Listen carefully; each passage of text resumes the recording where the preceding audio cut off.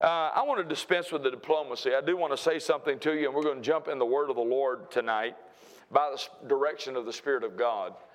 But I realized when I was here last November during the ministers' conference, and I do want to give a great, huge commendation both to the mama of the house, whose long-standing anointing and faithfulness with her husband has created an atmosphere that's literally impacted lives and ministries around the world, and is still doing so. But then the ministry of their own right, and both of their children, their seed, now their seed, with Jonathan and Tia and the great pastors and overseers and the bishops now of this church, and what God is doing mightily through them. And it's quite obvious that the anointing, the apostolic anointing, is on their lives in a great way and continuing to increase and grow. And I thank God for that. And the nature of our relationship, the deep covenant that we have together, and I'm not just talking about family and marriage, but I'm talking about by the Holy Ghost. We are co-laborers in the gospel. And if there's any one church in the planet that's in my heart as much as Texarkana, USA, it is this church. And when I was here in November, the Spirit of God, I can't say He got on to me, but He made me to know. That's the polite way to say it. That I had come annually at the ministers' conference, as we had discussed, and it had been in my heart, and I think it had been in your heart, Pastor. We talked about it, and we would talk about it in passing with all sincere intention about getting something done. But you know, one of the scriptures says that we can neglect so great a salvation. That God has a plan, and we miss certain pieces of the plan.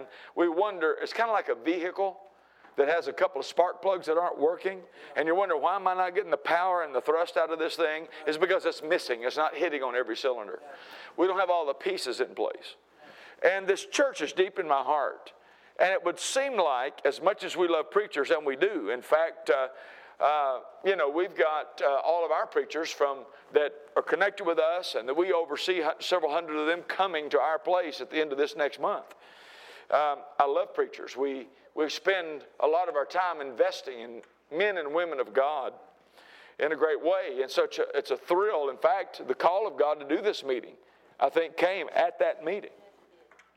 And so in many ways, it's a sister meeting, if you will, or a connected meeting to ministry gifts nationally and internationally.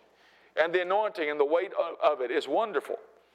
But at the same time, this church is deep in my heart. And so I said a lot there to get around to simply saying, when I was here in November, the Lord made me to know that what was in my heart, that we had been several years and we had not been together and had the opportunity to impart to the church. And when we talked, and I made mention of that to you, and when we talked, and it is so good to see you. I hadn't gotten to hug your neck yet, sweetheart, but glory to God. And by the way, Sister Lori sends her love and the rest of the family, and hallelujah. But I knew that it was imperative.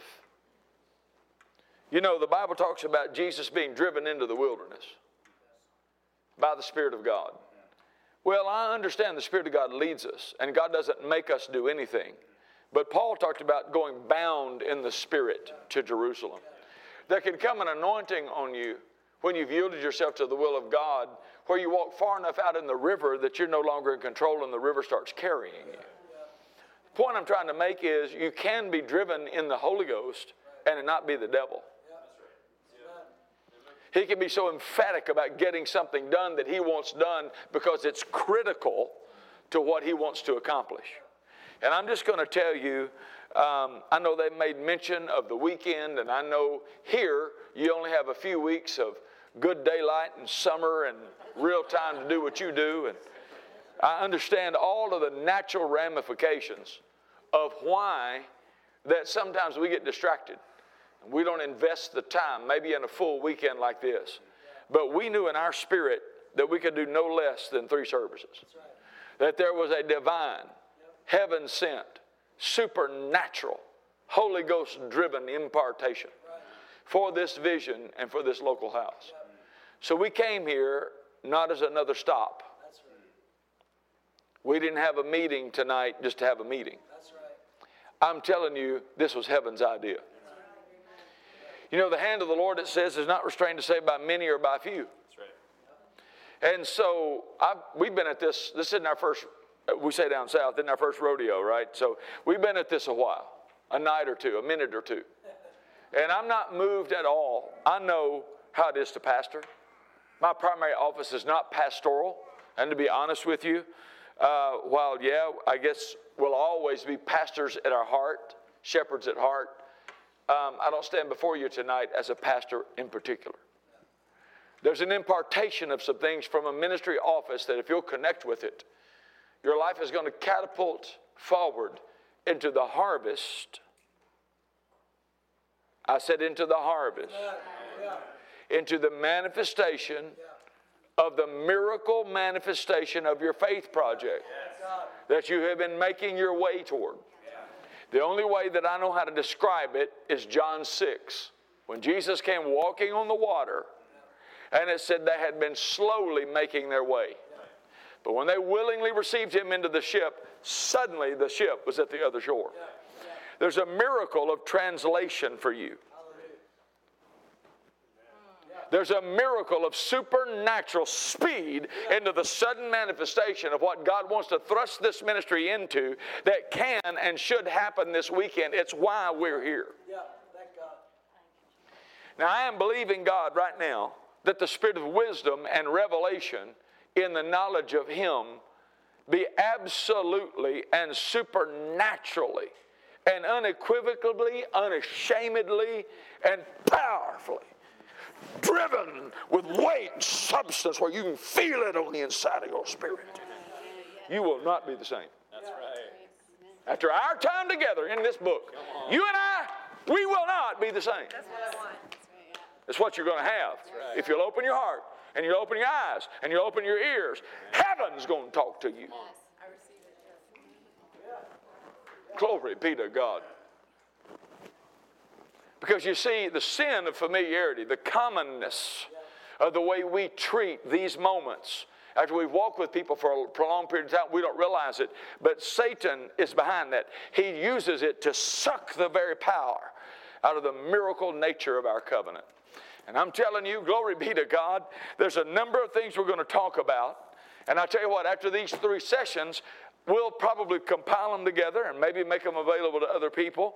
And we'll decide what the overall title is, all right? But I do know what's in my heart, and I do know where we're going, and I do know where we're starting, and we're going to go as far as you're able to hear it. And I promise you the word of the living God will not return void. Your life is about to change. Everything you're believing God for is about to change. It is harvest time. I said it is harvest time. I said it is reaping season. It is harvest time. Glory be to God. Woo! Glory be to God.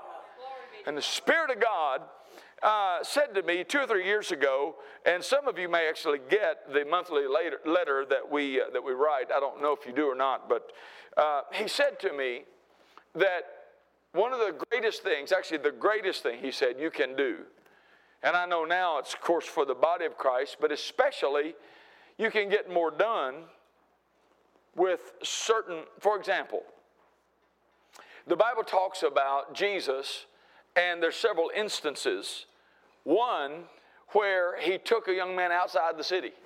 Another one where he kicked the relatives out, so forth and so on. In other words, there's some things you just can't get done around certain people. It's why Jesus had to take people outside the city. It's why he had to move them to a different place where he could communicate with them.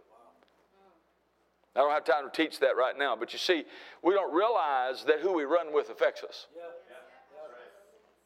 And if you don't believe that, if you don't believe who you partner with affects you, ask Caleb and Joshua. Because who they were running with kept them out of what was uniquely theirs.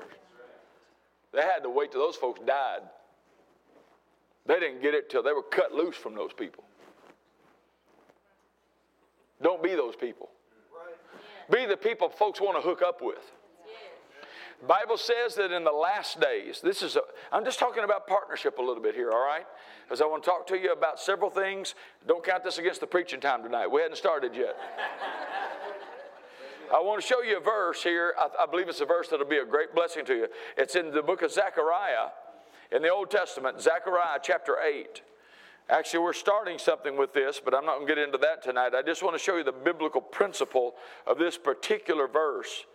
But at the end of the Old Testament, in the book of Zechariah chapter 8, I want you to look at what it says in verse 23.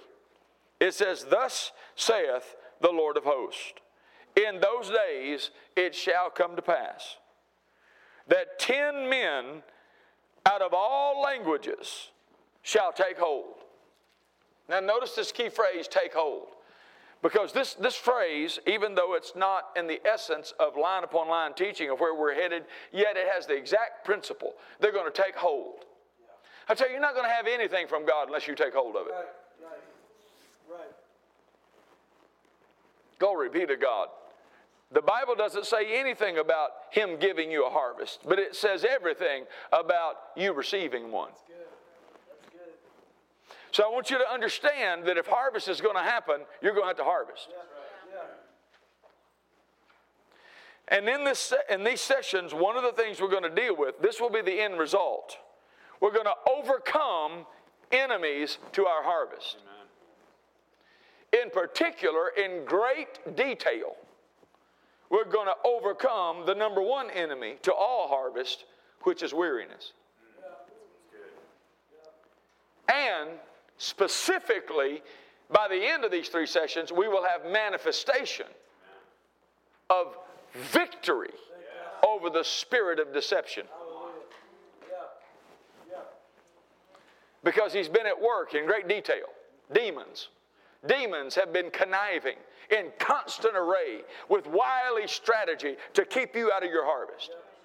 And you're frustrated and worn out and tired and discouraged, thinking that it's on God's end, or there's some appointed time, or maybe there's some reason, or no. This is the enemy. And we have victory over the enemy, because if there's somebody that doesn't want you to receive, it's going to be your enemy. Yeah. You want to receive. God wants you to receive. Yeah. It's your enemy that doesn't want you to have it. Because he knows when you get it,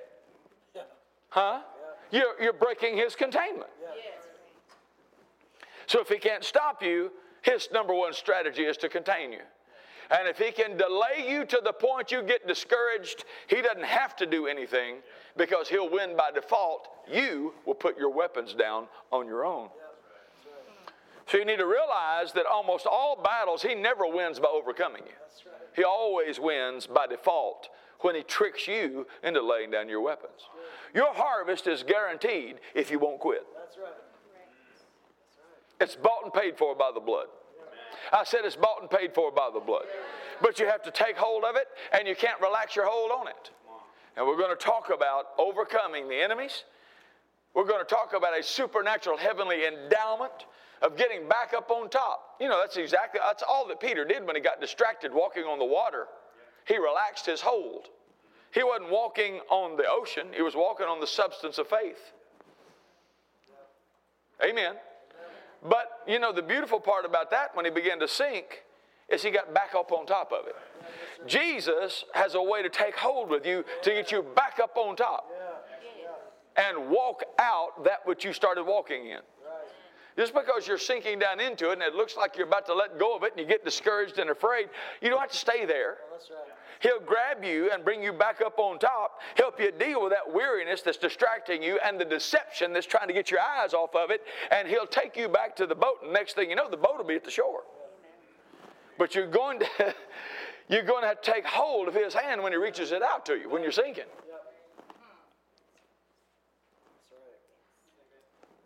Right? So he didn't say, "Oh, Jesus, no, I didn't fear, I was just concerned." Blah, blah, blah, blah, blah. No, he admitted it. I'm in fear. That's what was wrong with me. I got off the substance of faith. It was my fault, not yours. You're still standing up there. Amen? Glory to God. So, look at this verse now, real quickly. It says, it shall come to pass, thus saith the Lord of hosts, in those days it shall come to pass that 10 men shall take hold out of all languages of the nations, even shall take hold of the skirt of him who is a Jew, saying, we're going to go with you, for we've heard God is with you. I'm talking about covenant partnership. There should be such an anointing on our lives that people recognize that and say, I am going with you. Because it's obvious to me, with the miracles happening all around you all the time, that there's a favor and a covenant and an anointing on you. And if I get hooked up with you, I'm going somewhere. Now this church has that anointing on it. But anyone can start treating something common, and the next thing you know, it stops working. This church has a phenomenal apostolic thrust on it. But it's really easy when we get distracted and discouraged to think nothing's happening. Why isn't it happening? Well, did I hear correctly? Well, maybe I'm not doing it right. I'm not sure this faith and confession stuff works. So we're going to talk about a number of those things.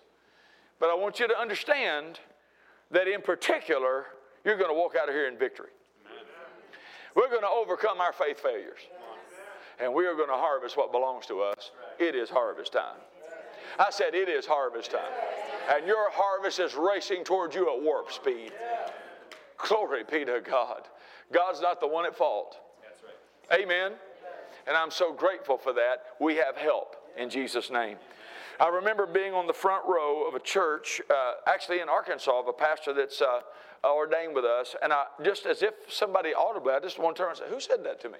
The Spirit of the Lord said to me, there's always someone or something at the ready to be harvested in the now. Glory be to God. That means there's something in this meeting for you. Right now, in this time I'm talking about tonight, it's passing you by. Question is, will you see it? Will you grab it? Will you open your heart to it? It'll bring you right on up out of your situation, if you will. We have help. There's an anointing here. Woo, we are not here by ourselves. Glory be to God. I said, glory be to God. Glory be to God. So, praise the Lord. Now, we call folks in. We say, you'll be back because you'll put value in what the Spirit of God's doing this weekend. We also say that you'll just encourage others to be here. And we know that others are coming, that'll continue to be here tomorrow, that have challenges tonight. That's fine. But it's not quite the same as being in the assembly. And so what I want to say to this couple is, you're doing a phenomenal job. You know, the value and the success of heaven being pleased with what you do does not consist in being a little bit frustrated in a springtime season on a Saturday night when you feel like, man, there are so many people that for various reasons are in other situations. We didn't come to minister to who's not here. We came to minister to who is. And I want to thank you for being here. But there's more here than meets the eye. So I want you to know that, we're not here for, we're never here for that.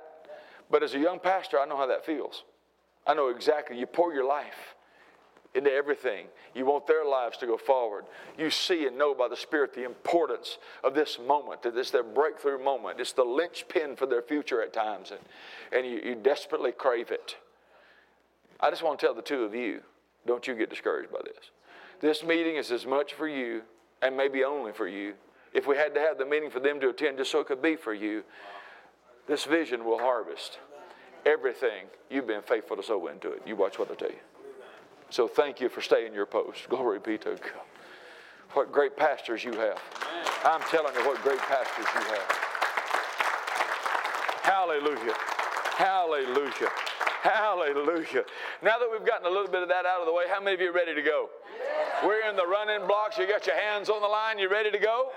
All right. Glory to God. Open your Bibles, please, to the book of Galatians. Oh, thank you, Jesus. Woo! Glory to God. Glory to God. Glory to God. I tell you what, something connected there a second ago. I'm telling you, you're not going to leave this place the same. That's right. I'm telling you, this will be a life-changing meeting for you. If you will just stay the course and open your heart, heaven's going to download some things. You will never be the same. Glory be to God. Woo! Thank you, Jesus. Glory be to God. And neither will any of the rest of you if you'll just hook up. Galatians chapter 6, I want to begin reading with you in verse 7. It says this: Be not deceived.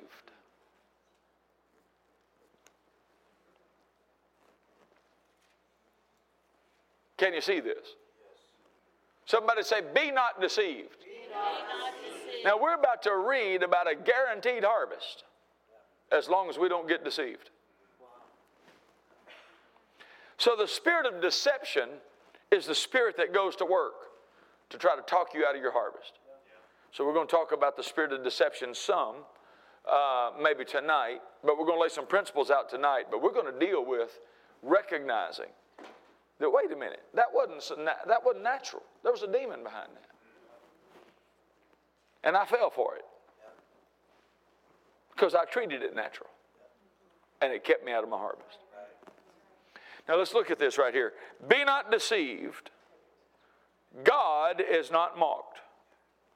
For whatsoever a man soweth, that shall he also reap. The word reap is therismos. It's used more than once in this set of passages. It literally means, that definition of that means a fixed future event that's guaranteed to happen if we stay on course. Did you hear what I said? There's a fixed future event that is guaranteed to happen if we stay on course. A guaranteed harvest. Guaranteed. Now, this is huge.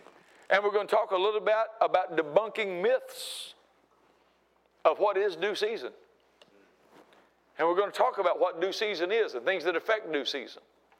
And why we're not harvesting. And why our harvest passes by and we miss it and we wonder, what happened? I know I should have had that by now. Amen. I can just see right now, you're getting, your spirit, man, Holy Ghost is helping us. You're getting piqued a little bit. Yeah, why? Because there's answers in the Word. But these aren't 30-second answers. Amen? They're principles that take revelation to understand some things. But if we'll understand them, our lives will change forever. He said to me, the greatest thing you can do for your partners, that's why I went the direction of partnership, but for the body of Christ at large, is to teach them how to harvest. The Lord said to me 2 or 3 years ago, the body of Christ knows much about sowing. They know they should sow. Their faith is high in sowing. Many of them have acted on sowing. But he said they know very little about harvesting. And he said they're as responsible to harvest as they are to sow. And he said, I want you to begin to teach the body of Christ how to harvest. It's the greatest thing you can do for them. He said, because the only way to fulfill the vision is for all the people that are attached to it to harvest. How are we going to fulfill what God's called this church to do if none of you get your harvest? How are you going to do your part? How are you going to be in position to supply what you need to supply? How are you going to sow what you need to sow and do what you need to do and go where you need to go? Or you're still struggling, but, trying to keep one nostril above the water. No, God wants us to get on top. Glory be to God. Amen. And we're going there in Jesus' name. Praise God. I tell you, I don't know about you, but I can sense the Holy Ghost helping me. He's helping us tonight. Praise God. All right, let's start from the top. Verse 7. Be not deceived. God is not mocked. For whatsoever a man soweth, that shall he also reap. For he that soweth to his flesh shall of the flesh reap corruption. But he that soweth to the Spirit shall of the Spirit reap life everlasting. And let us not be weary in well-doing. For in due season we shall reap. Do you see this? We shall reap. We will reap. It's guaranteed. If we faint not. Now, he identifies in verse 7 3 principal beings, characters that are involved in the harvest. Be not deceived. That's number one. Who's the deceiving party? Well, let's look at this. Go with me to the book of Revelation, chapter 12.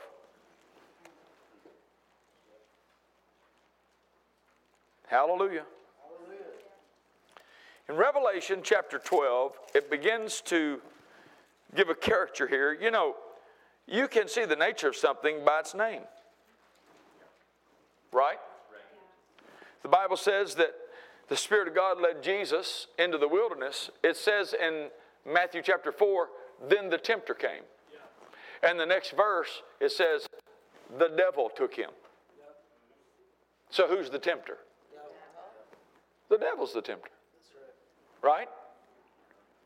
The devil's the tempter. In fact, James chapter 1 says that God cannot be tempted with evil. And neither does he tempt any man. So God's not the tempter.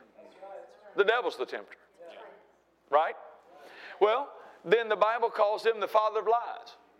So he's a liar. And the Bible calls him the thief that steals, kills, and destroys. So one of his names is thief. One of his names is tempter. One of his names is liar. One of his names is destroyer. Well, here we're going to read about him again, and notice what it says. Verse 7, there was war in heaven. Michael and his angels fought against the dragon, and the dragon fought and his angels, and prevailed not. Neither was their place, see their place? Say place. Neither was their place, whose place? The dragon, the devil, and his angels, demons. Demons are seeking place. There's a war here. Amen? And they're trying to gain the advantage. They're warring over territory. You see this? Neither was their place found any more in heaven. And the great dragon, say the dragon, was cast out. Woo, glory to God. Now we just found out who this dragon is. The dragon fought and his angels. So this dragon has angels. Well now, why would the dragon have angels? He didn't create anything. He's not the creator of anything. Why would he have angels? Because he set himself up like God. Only reason that the devil has angels is because God is God, the God of heaven. He created angels. God has angels. So when Satan set himself up, I want to be like God, then he made all the other demons his angels. But they're all created, even the devil's an angel. That's right. He was a created being. And he was cast out. We see here he was cast out. He's a created being. He never created anything. But it's the reason he operates like he does. Understand that in the beginning, the angels were created to function. They were created like man. Man, for example, was created with certain spiritual capacity, with dominion. Angels were created for a purpose. Right. They have rank and file.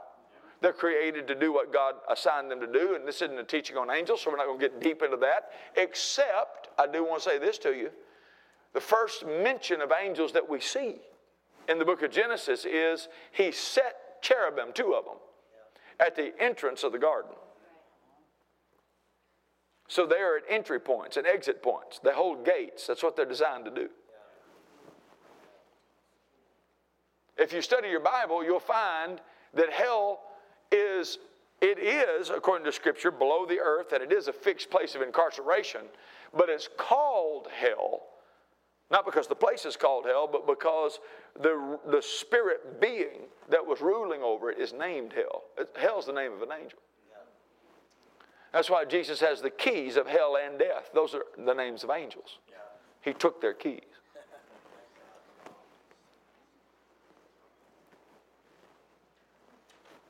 So the gates of hell shall not prevail against the church. Do you see this? They have no authority. Keys represent authority. When he took their keys, what did he take? He stripped them of any authority to operate. They have no more place in the body of Christ. When you were born again, you were translated. Out from under the authority of darkness. I can do that again if you want.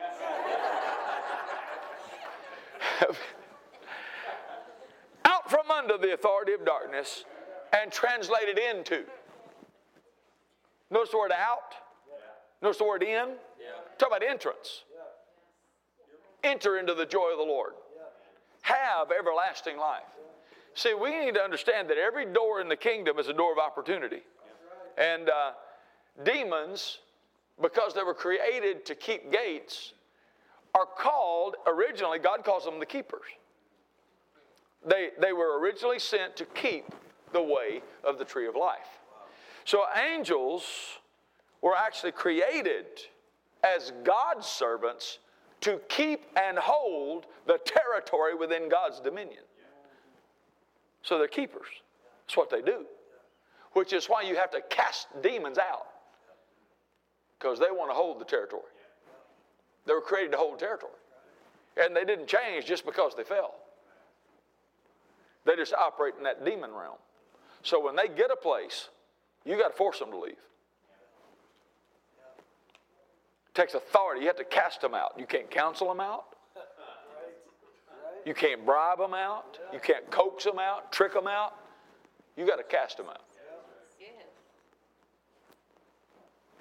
That's why, people have long-standing issues and they wonder, why 20 years am I fighting the same battle? Because you're not dealing with a learning disorder. You get the thing's got to come out by the roots. And it has this life source in the spirit realm. And you have authority over it. But you've got to see that. So if you're going to harvest the victory over it, you're going to have to deal with the devil that's trying to hold that territory.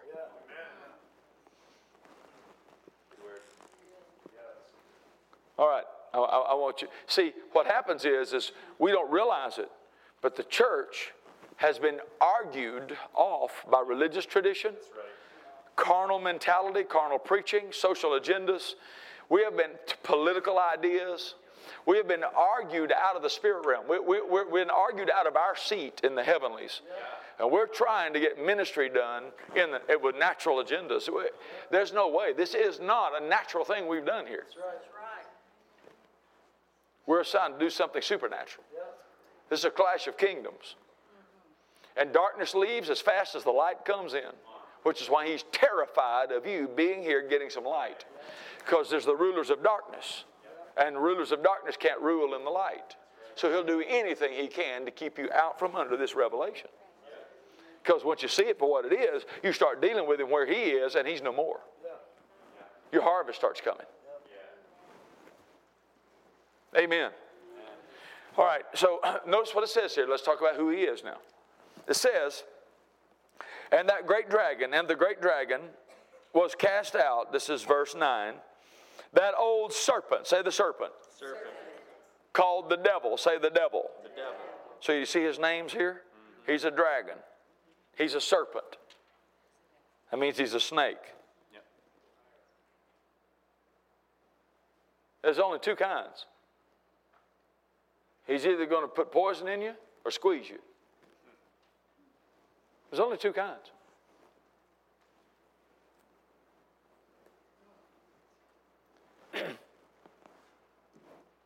You're catching this, aren't you? And that's why you get under such pressure. That's the spirit of the devil. He's constricting you. That's why there's times that you're tormented in your mind and you just feel like you just can't shake a thought. Something's wrapped around your head. It is. And unless you take authority of it, it's going to stay there.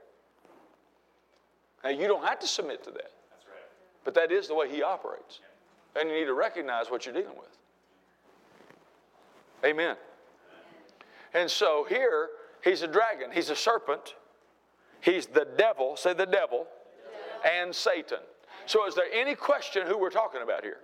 The devil, Satan, who's a dragon and a snake. Notice what it says. He was cast out. Woo, glory to God. He was cast out. Satan, which does what? He does what? So he's the deceiver. So when the scripture says in Galatians 6:7, be not deceived. Who's the deceiver? So who's the party we're talking about here? The devil. Somebody say the devil. Now what I want you to understand, let's go back. Now we could read further there, but it's not important at the moment, although the Bible goes on to call him the accuser of the brethren and so forth and so on.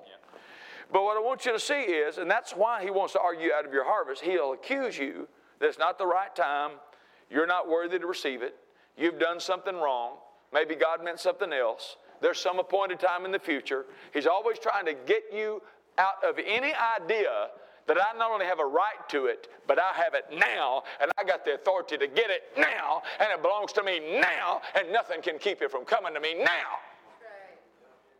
Anything he can do to get you out of that being fully persuaded it's mine now, he will do. Because it's the only way he can defeat you. Because the day you take authority and receive it now and call today your due season, he's done for. Yeah, that's right. Glory be to God. He knows that. So he's got to get you to change your mind about it. Or to get discouraged. Or delay it long enough you think God denied it. Or get distracted.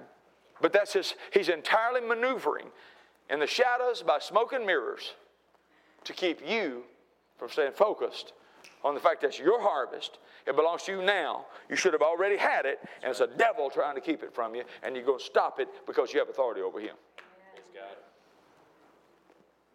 Amen. Isn't that right? We're taking authority over him. Our stuff's coming to us. We've got an exodus into our promised land. And it's happening in these meetings. Jesus is coming in our boat, and we're going to the other side. Glory be to God. It's a guaranteed harvest, bought and paid for by the blood. And greater is he that's in me than he that's in the world. And no weapon formed against me can prosper. And no demon power has the power to stop me from having it.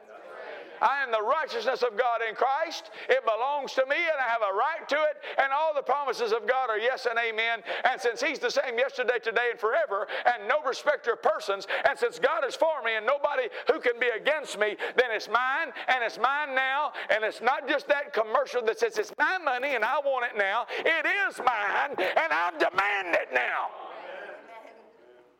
I harvest my healing. I harvest my peace. I harvest my family and the protection of my family. I harvest my body parts. I have it. It belongs to me. Bought and paid for by the blood. Glory be to God. And I'm not putting up with this delay anymore. I'm going to treat the delay like what it is. Demonic interference. Amen. He's the deceiver. So we've got this person introduced into the harvest issue. And his name is the deceiver. Be not deceived. Right? Be not deceived. Why? Because this is not any other reason that the harvest isn't happening. It's the devil. Do you see this? All right, so be not deceived. God. Oh, now we're introducing God into the equation. Be not deceived. God. God is not. God is not what? God's not the deceiver. So the way this is written this way on purpose. To clearly show us that God is exactly opposed to the deceiver. God's not the one deceiving you. He's not tricking you into thinking that this is some convoluted, how shall I say it? Convoluted, complicated maze of spiritual mystery, that there's some magical, mystical reason, and God's working out some greater maturity in me and teaching me, and he's got an appointed time, and it was before the foundation of the world, and there's some great reason why. No, it's the devil teaching you all that nonsense. Because if he can tell you don't have it now, and you start saying you don't have it now, and you don't expect it to come now, then he has totally neutralized your authority, because it doesn't say anything about God being the principal party that's setting your harvest. It says we said it. We got three people. Right there in verse 7, you got three people. You got the deceiver, who's the devil. You got God, who can't be mocked, which means this is going to work every time. And then you got a man. whatsoever a man sows. So you got the devil, you got God, and you got a man. So the devil can't keep you from it. God won't tell you no. So who's the deciding witness?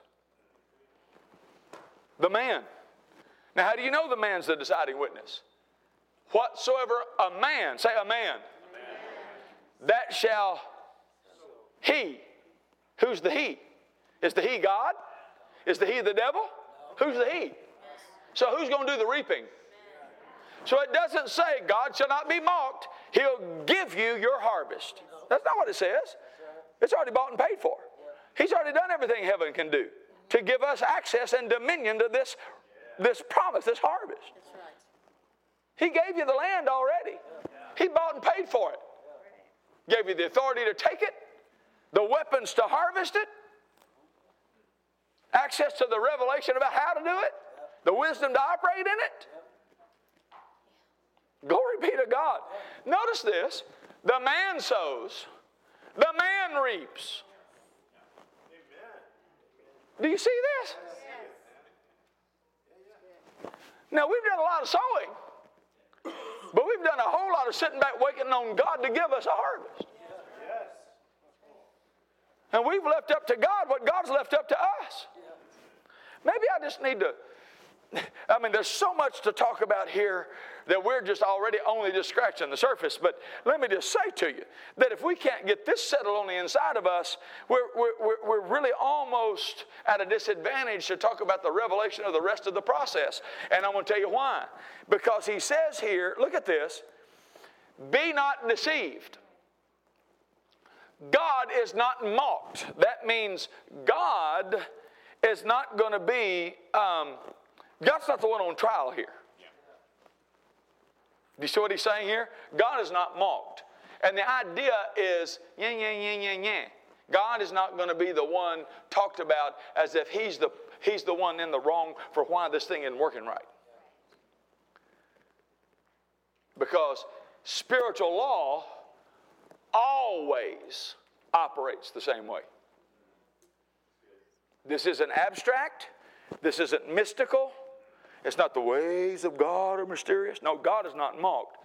Whatsoever man sows, that shall he also reap. Spiritual law will work for every human in the room. And it will have the same outcome every time for every person that works it. Now, that means God can't be mocked. There's cause and effect in the spirit realm. This thing's not abstract. There's a guaranteed harvest here. So the determining factor is the man. Because he's the one that has dominion to reap. Now here's what this scripture then says to us. If we were to go back and look at several places, for example, how about Genesis 1? Are you with me? Genesis 1, just two ideas here.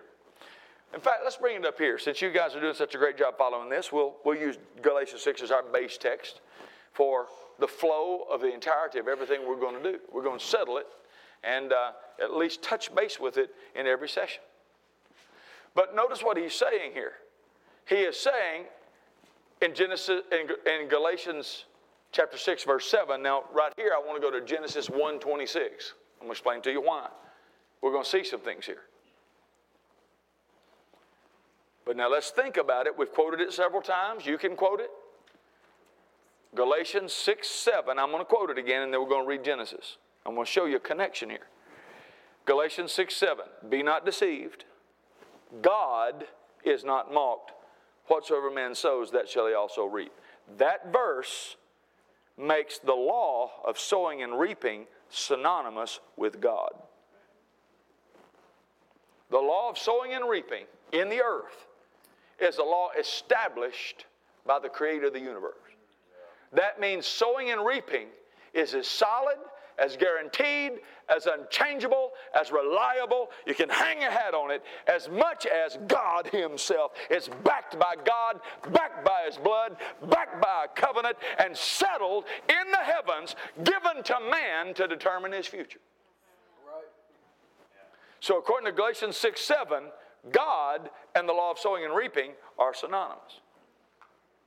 That means if I'm going to get anything from God, I'm going to do it through that law.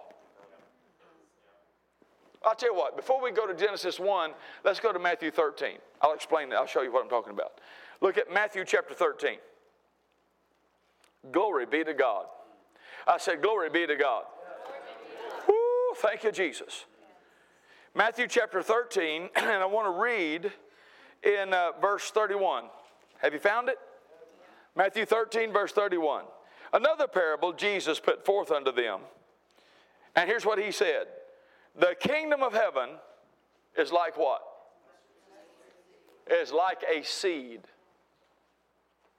See, when we read through here, I'm not taking anything away from the Word. I'm not taking anything out of the Word to say like a mustard seed. I wanted to get in your mind and heart what he's saying. Sometimes we talk about mustard seed and it's small and it's this and it's that and immediately your mind goes off. No.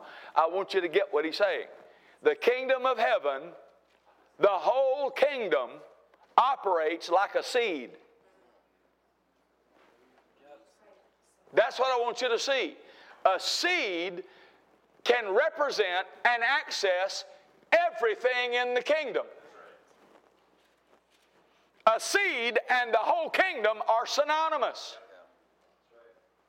The law of seed time and harvest runs the kingdom. And we're not going to get anything done in the kingdom without operating that law. Because that's the law that operates the kingdom, that releases the kingdom from heaven to earth. Now notice what he said here. Look, this is huge.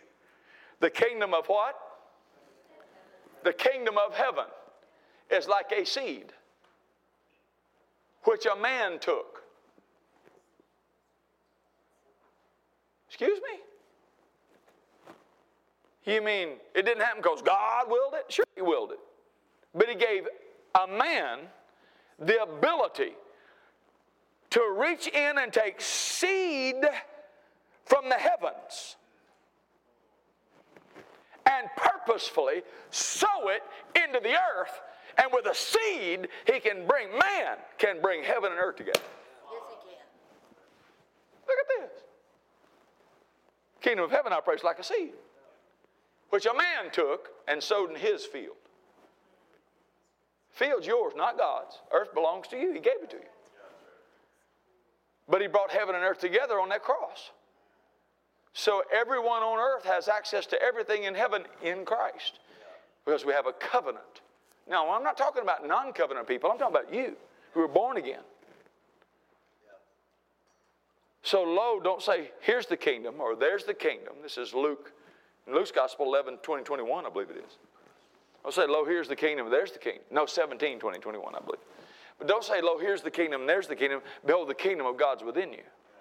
So where's the kingdom? Within you. He moved out. When Jesus cried, it's finished, that veil ripped from top to bottom. The Holy Ghost moved out of the Holy of Holies. When he ripped that curtain, it wasn't to let us in. So let him out. He won't live in there. He won't live in there.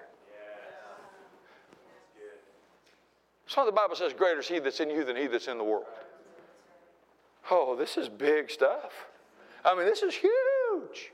Because now we see then that the kingdom of heaven is like a seed, which a man took. A man can take a seed and get everything that's in the kingdom transferred from heaven to earth. That's what he just said. A man takes it, and a man sows it in his field. Amen. I'm just trying to get you to understand that we have been given dominion to operate this spiritual law, which is very concrete and will work for you in every situation and has a guaranteed harvest every time if you just stay on course. You just got to stay on course. You can't grow weary in well-doing. You can't get distracted. And we'll talk about all of that. And that's exactly, and the enemy knows that. That's like putting sugar in the gas tank of your car, and you wonder, how did my engine blow up? Because you put the wrong stuff in there. Amen? I mean, there's certain things I do when I get in that airplane, and I operate the law of lift, and it supersedes the law of gravity. I want you to understand, the law of gravity doesn't cease to exist. I'm just operating a higher law. I'm just overcoming it. As long as I'm operating that higher law, gravity has no effect on me. If you don't believe it's still there, back off of that law. I guarantee you, gravity will take back over.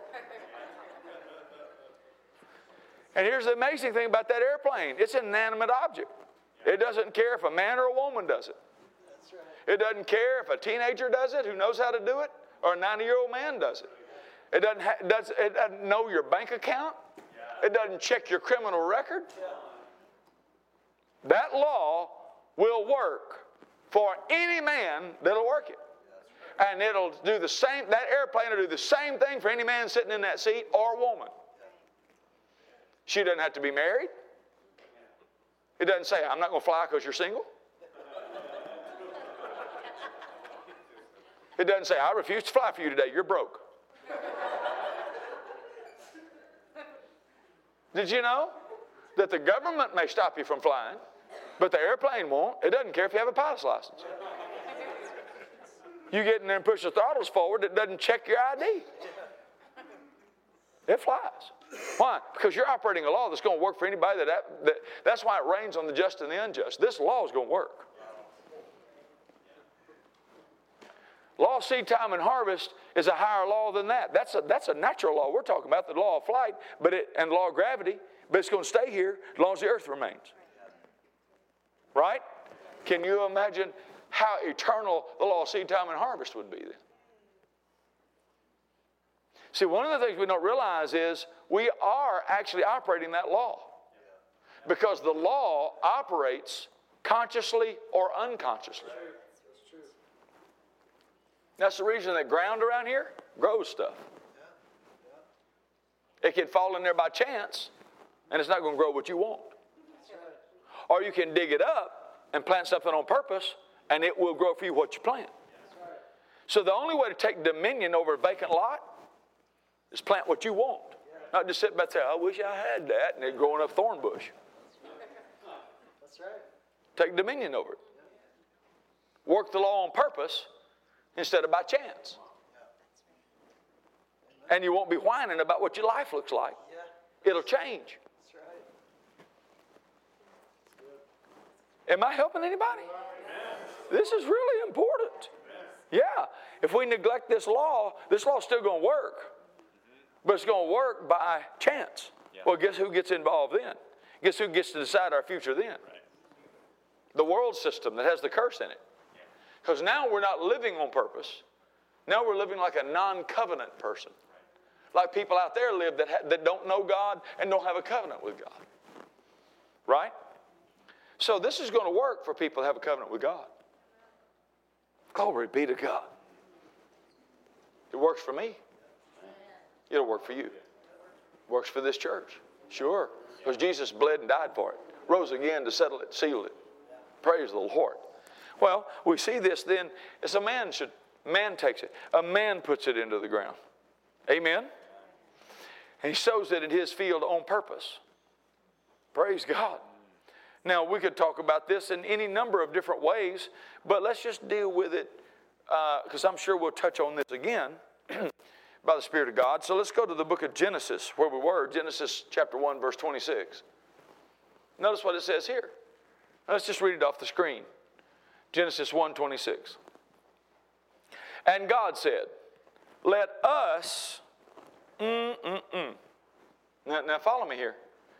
Let us, well, that's plural, is it not? So this is Elohim. So this is the Godhead. Let Elohim, the Godhead, make man how? Our, is that plural? In our image, after our likeness. And let them, woo, glory be to God. Later we find out who the them is. Male and female made he them. So the them is male and female. So this dominion has nothing to do with your gender. You are mankind. This will work for you, ladies. This law will work for you on the same level it'll work for any man, anywhere, anytime. Let us make man in our image, mankind, after our likeness. Let them have, somebody say dominion. Now look at this. It's really important information. Dominion over the fish of the sea, the fowl of the air, over the cattle, and over all the earth, and every creeping thing that creepeth upon the face of the earth. So God created man in his own image. In the image of God created he him, male and female created he them. Now that's the them that has dominion. You see that? Let's read the next verse. And God blessed them. And God said unto them, who? The fish of the sea? The fowl of the air? The creeping things on the earth? No, the man and woman. God said to the man and woman, be fruitful, multiply, replenish the earth, subdue it, and have dominion. Glory to God. Dominion over the fish of the sea, the fowl of the air, over every living thing that moves upon the earth. Next verse. And God said, behold, who did this? I have given you, who's the you? Male and female. I have given you, mankind, you, man and woman, every herb-bearing seed, which is in the face of all the whole earth. Right. That means this law is not a North American law. That's right. We don't prosper because we live in North America. That's right. The covenant is not geographical. Yep. Glory be to God. It'll work anywhere on earth. And what did he give us? Seed. Why did he give us seed?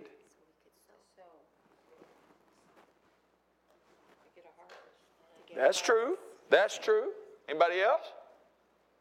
You know the number one reason he gave us seed? Because he made us like him.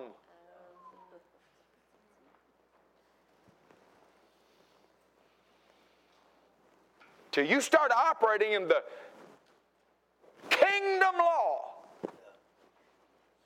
of sowing and reaping. You're not going to stop sowing and reaping when you go to heaven.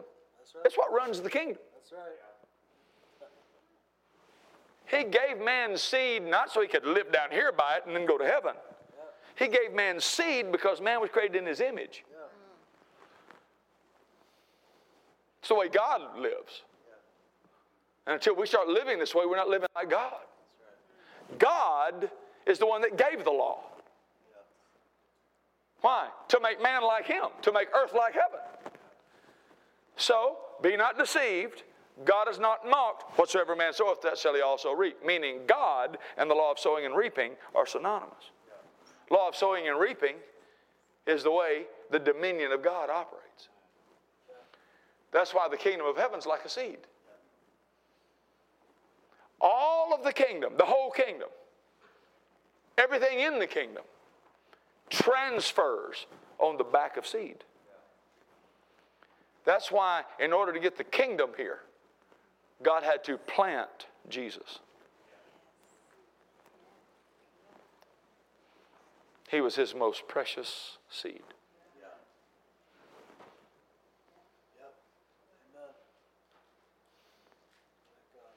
He planted one man, one perfect man, and he reaped a world full of men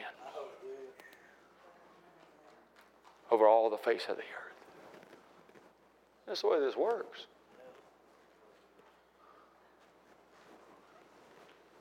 Isn't that what Jesus said about himself? Didn't he say that in John chapter 12, verse 25 and 26? Didn't he say, if I live, I will abide alone? But if I fall on the ground and die, Like what? What did he say he was like? A kernel of wheat. I will bring forth much fruit. Didn't he say, I'm the seed? Why do you think he's called the seed of Abraham?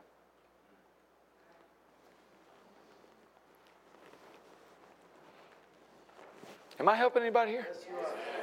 See, I'm trying to get you to see that the law of seed time and harvest is not just something God did for lowly man so man could make it. It is the thing that is the law that man with dominion is to live by. And until we learn how to live by this law, we're not really going to step up into our dominion. We're just going to take life as it comes. But if we start learning how to operate this law, that it guarantees a harvest and it's under our dominion, then we can change tomorrow. And tomorrow can be had on purpose. Because I can get tomorrow what I plant today. I can decide what my tomorrow will be. Now, this is the whole reason. So as we follow along here, let's just look at two more things. I don't know how much further we'll get, but it seems to me in my spirit that the Lord wants me to continue to go down this track and get this track laid, so we will. Genesis chapter 8.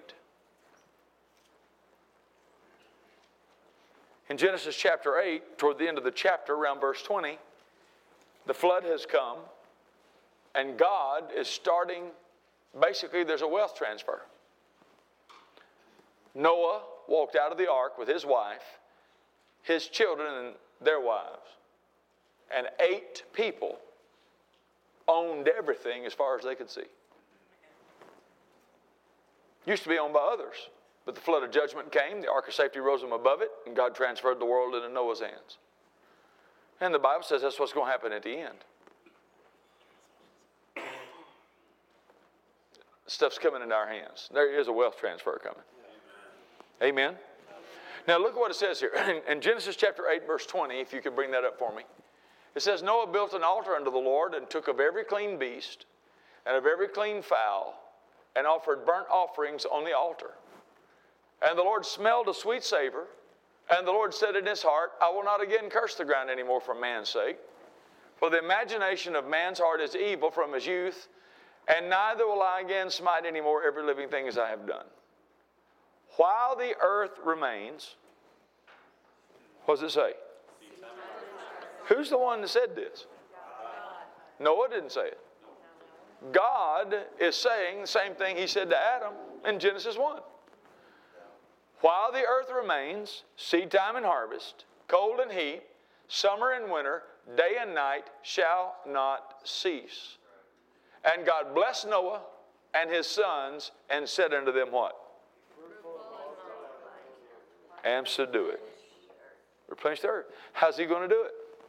With his law. Seed time and harvest. Do you see that? Now let's go back and look at one more thing in Genesis chapter 1. It seems to me that as we go line upon line, we'll see some things here. In Genesis chapter 1, verse 26, as we go back to that, God, let us make man in our image, after our likeness. Let them have dominion over the fish of the sea, and over the fowl of the air, and over the cattle, and all the earth, and every creeping thing that creeps upon the earth. He says it twice, and he says it later again in verse 28. What I want you to see is that man has dominion over the animal kingdom. Do you see this? Now let's go to Matthew chapter 6. And in Matthew chapter 6, in verse 25, let's just pick up there. Here's what he says. He says, therefore I say unto you, take no thought for your life. Actually, let's start in verse 24. It'd be helpful. No man can serve two masters. For either he will hate the one and love the other, or else he will hold to the one and despise the other. You cannot serve God and mammon. You cannot. So you'll serve one or the other. All right? Here, mammon is not money. Mammon is the name of a demon. This is a name. He's a god, false god. An alternate god. God and mammon. You serve one of them. You can't serve two masters. So we're not talking about money here. We're talking, mammon is the name of a demon. The demon, Satan, the deceiver. The deceiver that drives that Babylonian system. We know that because when Jesus starts talking 2 chapters before this in Matthew 4, he says the deceitfulness of riches causes the word to come of none effect. And we know who the deceiver is. So we know who's behind this. So there's a demon behind this. His name's Mammon. Now notice, Mammon will teach you to hold on to stuff. He said you will hold to the one, despise the other. See how that is? So Mammon will teach you to hold on to stuff because it teaches you to trust in the stuff you see. He'll also teach you a skewed system of value. That's what the deceitfulness of riches is. He'll make you think your clothes are valuable and your food is valuable. So he'll get you spinning around distracted in his system so that he can get your harvest. So he can control what belongs to you. Now when you come to verse 25, notice what he says. Therefore I say unto you, take no thought for your life, what you shall eat, or what you shall drink, nor yet for your body, what you shall put on. Is not the life more than meat, and the body more than raiment? Now this is a key phrase right here. Behold the fowls of the air. What does it say about them? They what? They don't what? They sow not. What else do they not do?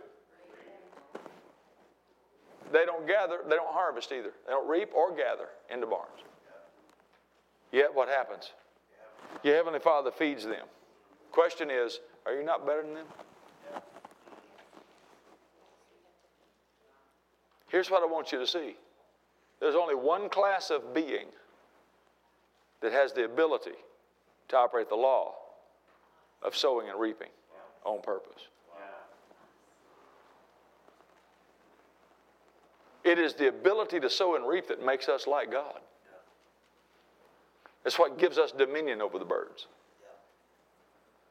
What I want you to understand is, if we just have our needs met, that doesn't make us any better than an animal. God meets the needs of animals. They don't have a covenant. The law of sowing and reaping is not to get your needs met.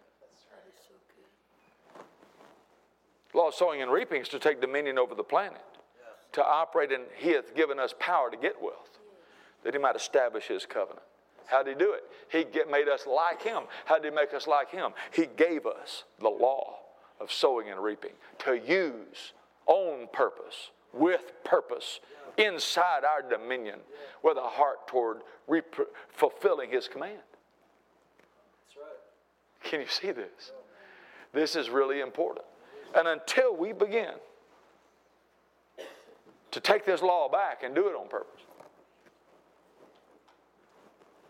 we get deceived out of the very authority given to us that guarantees our future and the harvest that's guaranteed to us by blood covenant that nothing can stop.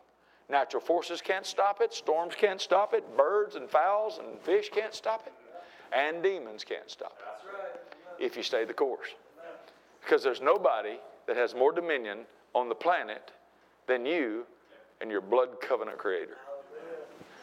And he gave you and me the law of seed time and harvest to bring heaven and earth together. So the kingdom of heaven is if a man should take seed. You see that? The kingdom of heaven is if a man. That means you can reach in to a law given to us on earth, a law from the heavens, the kingdom of heaven, and take a seed which can represent anything in that kingdom and transfer that kingdom into our earthly experience. We do it by the law of seed time and harvest. Glory be to God. I said glory be to God. Did you get anything out of this tonight? Glory be to God. Well, let's just finish up and leave ourselves a hook where we can get there in the morning. You going to be back in the morning? Well, here's what, you coming back? Glory to God. Yeah, because all we did was crack the nut. I just heard one little crack just to know that there's meat in there.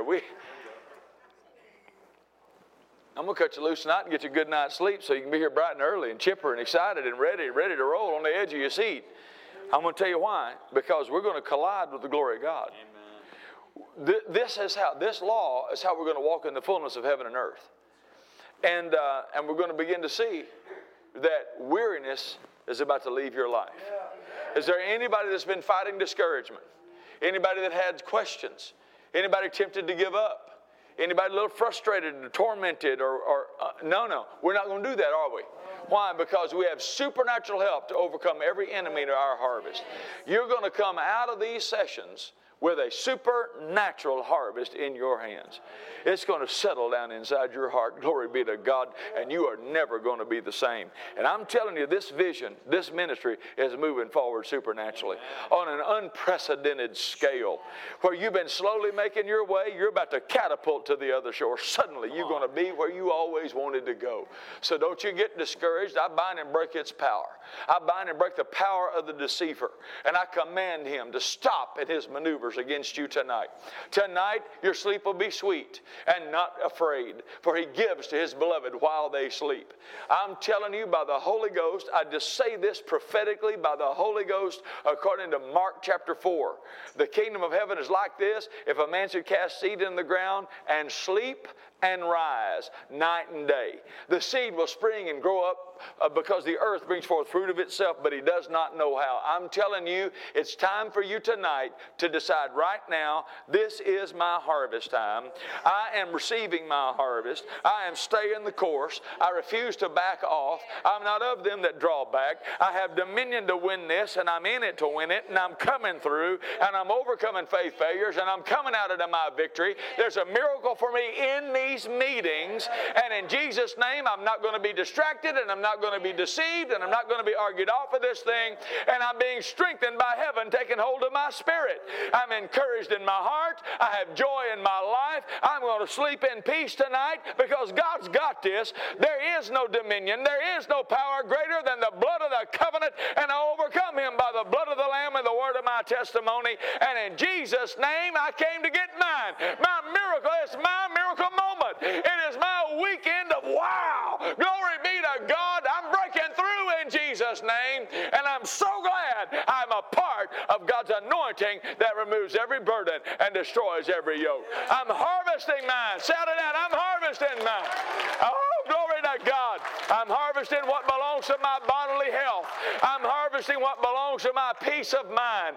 I'm harvesting a healed, restored heart, for he was sent to heal the brokenhearted. I'm harvesting restored relationships. I'm harvesting the finances I need. I'm harvesting the wisdom I need. I'm harvesting the favor I need. And I bind and break the power of delay.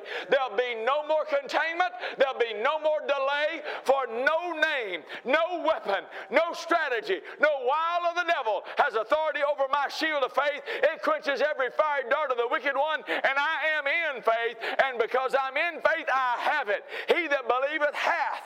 He that receiveth has it. I'm leaving tonight with it. I know I have my harvest, and I'm not going to settle for anything else in the name of Jesus Christ of Nazareth. Give the Lord a shout. Glory to God. It's mine. Shout it out. It's mine. It's mine. It's mine now. Now say one more thing. I've got a right to it. Woo, glory be to God. All right. Well, let me just leave you this hook then out of Galatians chapter 6 verse 7. It's very important. Be not deceived. Be not deceived. God is not mocked. Whatsoever man soweth, that shall he also reap. If he sows to his flesh, we'll deal with all this later, but if he sows to his flesh, he'll of the flesh reap corruption. If he sows to the Spirit, notice it doesn't say his Spirit. The Spirit, he shall of the Spirit reap, not everlasting life. That's not go to heaven when you die. That's life everlasting. That means you're going to reap something. We're going to reap it. I hear this phrase in my spirit. Tell them they're going to reap it and keep it. That's good. That's good. Yeah. Zoe, life as God has it. What God intended the end result of the law, sowing, and reaping to be, he wants you to have it. Yeah. Put it in your hands. The life of God's going to produce it. And it's going to be abiding and as constant as God himself, because it's synonymous with his dominion. Life everlasting. I'm going to reap it, and I'm going to keep it. Glory be to God. And let us, say let us. So the contingency is us. Let us not be weary in well-doing, for we will reap in due season if we faint not. This is what I want to leave you with. I want to leave you with two things. If we were to back up, in fact, if you back up in verse 3, I want to read verse 3 and 4, you'll see the context here. For if a man thinks himself to be something when he is nothing, what does it say? There's two kinds of deception. There's deception from the enemy, but there's people that deceive themselves. We're going to talk about that. We're going to talk about self-deception. We're going to talk about getting your mind renewed because you're doing things that are keeping you from harvesting, but you're deceived into thinking that as long as you're doing it the way you're doing it, you're going to get a harvest. God's going to get it to you sometime. No. The Bible says in James 1, there are certain things that if we do them, we're not even to let you think you can receive anything from God. So until we change our thinking about our receiving, well then come tomorrow. Oh my gosh, I can't. What? We'll get you. You're going to be finding medical? Okay, glory to God. We might have to have a privacy. So. Well, I'll tell you what we'll do. We'll make sure you get the revelation. Boy, that put me on the spot, didn't it? I'm going to pray for you. Glory to God. Were you blessed tonight? Yes. Yeah. Woo, glory be to God. Well, just now, listen. Well, I'll give you a tidbit then. Fair enough? Tell you what, private session. Can y'all give me 2 minutes, 3 minutes? I'm going to read her a couple of scriptures. She can't be here. She's got a legitimate excuse. You can be. All right. All right. I'm going to read you 2 scriptures. Are you with me? Yes. All right. This is the most important part of it. This is not everything we're going to talk about by any means, but I want to read this to you. James chapter 1. It says in verse 5, if any of you lack wisdom, let him ask of God. He gives to all men freely. He will not withhold it. That means he's not going to, he upbraideth not. It means he won't find a reason why you can't have it. That if you're lacking something, there's a wisdom on how to come out perfect and entire and lacking nothing. There's a wisdom to harvest everything he's promised. And he's saying here, if we lack wisdom, we can ask him, and he will give it. How are we going to ask him? Verse 6 and 7. Now you can read it up there and follow it. I'm going to read it to you if you want to look at that. But I'm going to stand right in front of you, okay? He says, but let him ask in faith. With this key phrase here, nothing wavering. For he that wavereth is like a wave of the sea, driven with the wind and tossed. Let not that man think he will receive or harvest anything from the Lord. So evidently, if we waver and are still thinking we're going to receive, we're deceived. And we know that's what he's saying because by the end of that, he says in verse 26 of James chapter 1, if any man among you seems to be religious but will not bridle his tongue, he deceives his own heart. And everything he's doing is in vain. So there's a way we're thinking about this law of seed time and harvest. That if we don't get adjusted, if our thinking is wrong, we're deceived. Because we're thinking we can do this, but we're going to get this. And that's what Galatians 6 says. Don't be deceived. God cannot be mocked. Whatever you sow, that's what you're going to get. So you got to keep sowing in the spirit realm. So that's number 1. Now, number 2, the second scripture I want to give you is the book of Ephesians. Glory be to God. Everybody okay? Yes. In Ephesians chapter 4, I want you to notice what it says here. It says in Ephesians chapter 4, let me back up here. Verse 14, actually it says in verse 13, till we all come in the unity of the faith and of the knowledge of the Son of God unto a mature man, the measure of the stature of the fullness of Christ. Verse 14, that we henceforth be no more children, tossed to and fro, and carried about with every wind of doctrine, by the sleight of men and cunning craftiness, whereby they lie in wait to deceive. But speaking the truth in love may grow up into him in all things, which is the head, even Christ. He's saying here in both cases, James 1 and Ephesians, two different voices. So there's more, but these two are the principle here. The wavering, the back and forth, the to and fro will keep you from harvesting. So the entirety of the satanic attack is to deceive you into letting go. What do I mean by letting go?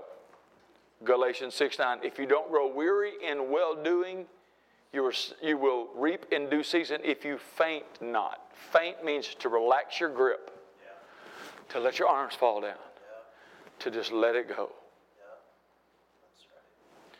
So what we have to do is, the tongue's the hand of the Spirit, man. We know we got our seed in the ground. We're responsible to harvest. We take hold of that thing by faith. It's mine. It's mine. It's mine. Now, we'll get deeper into this tomorrow morning and tomorrow night. We're going to talk about due season. But due season isn't set by God. Actually, the Greek word means a person's own. In fact, I can read it to you right here. The Greek word is huge for the word. When it says due season, the word kairos is a season in which a miraculous event is ordained to take place. So we're talking about a harvest season where you have a supernatural manifestation of God's promise. So there's a season where what God wants to be done gets done. But the due season isn't referring to a specific time God has chosen. I want to read to you what it says here real quickly. And then I'm going to pray for you tonight. I feel so led. Since you respond the way you respond, your faith is high. I perceive it. I'm going to pray for you. There's some miracles going to happen just from tonight by the anointing taking hold with you in your spirit. God's going to help you. Your heart's precious toward Him, tender toward Him. He has His eye on you. And you have angelic help. You're going to harvest what you've been asking Him for. And know this, the harvest gets guaranteed by His grace and by His blood and the mercy seat of what Jesus did, not by our works. Faith is the way we lay hold of it. But faith is a spiritual force. It doesn't exhaust us. It doesn't wear us out. If people get worn out believing, they're not doing faith right, because faith is in the Spirit. Faith is attached to joy and peace. So you can hang on to something when it looks like all hell's breaking loose and know you got your harvest.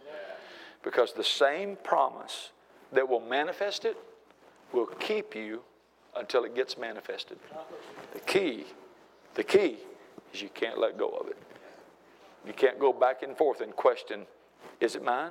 Does it belong to me? And this is the Greek word right here in Galatians 6. This word literally means pertaining to self. And we'll talk about it tomorrow how this works. I want y'all all to be here. But here's the issue. We're talking about being fully persuaded. Due season is where you're so convinced you have it inside yourself that you say, I have it. I got it. I got it. I see it's mine. It's mine. That means you have a revelation. You can see in the Spirit. It belongs to you. You got it. It's yours, bought and paid for. You're not trying to get it. You're not trying to get God to give it to you. You're not hoping and wishing it might come. You move from knowing that God promised it and knowing I could have it and knowing that, God can, into that place of being so fully persuaded you don't have to see it because you know you got it. That's your due season. When you see yourself with it, oh, I got it. Oh, I got it. Whoa, I'm healed. Whoa, I got it. That's your due season. And that's you decide that. Some people take a longer time to get fully persuaded than others because of the consistency of how they sow into their spirit. If you sow the world one day and the Bible the next day, or you come to church once a week and then you spend the rest of your time in the world, you might not ever get it because you're never going to get over to the place where you get fully persuaded. So this due season is set. Huh? By what happens pertaining to self. Self sets the due season, not God. He already set the time of reception. When he rose from the dead, he brought heaven and earth together and said it all belonged to me. I set the time where I reach into heaven and take that seed out and make it happen for me. So you see, he wanted you born again before you used your faith to get born again. If you'd done it a week before, you could have harvested being born again a week before. If you waited 6 months, you wouldn't have been born again until 6 months later. So who set the due season of your salvation? Not God. That was 2,000 years ago. It's done on his end. You appropriated it. When you believed that you received, you were born again. And that was your due season. It happens the same way for your healing. It happens the same way for your finances. So the Greek word for due means pertaining to self, which means there's a kairos moment, a divine season. Well, this is our kairos moment. We've been in this season for 2,000 years. Jesus ushered in a dispensation of a kairos moment where everything in heaven is available to everyone on earth and nothing's impossible to them that believe. So we've been living under a kairos moment for 2,000 years. We decide when it's due us. Am I helping anybody here? Yes. Oh, I'm talking about us harvesting. We'll go back over some of this. But for you, that was in a nutshell, a little synopsis, since you can't be here, what the Lord wanted you to he didn't want you to be left with, oh, well, what does all this mean? And still hoping God might give it, or am I doing it right? Don't let go. That's what fainting means. If you will not waver, if you will hold fast the profession of your faith without wavering, if you grab hold of this thing and say, I've got a right to this, and I see myself with it, and I'm not letting this go because I already have it. Not going to get it, I have it. Then your harvest is fixed. It's guaranteed. Nothing in this world, no devil or no man can keep you from having what God has already given to you. Glory be to God. Glory to God. Glory be to God. Glory be to God. He's the Lord of the harvest, and we're thrusting into our harvest. Amen.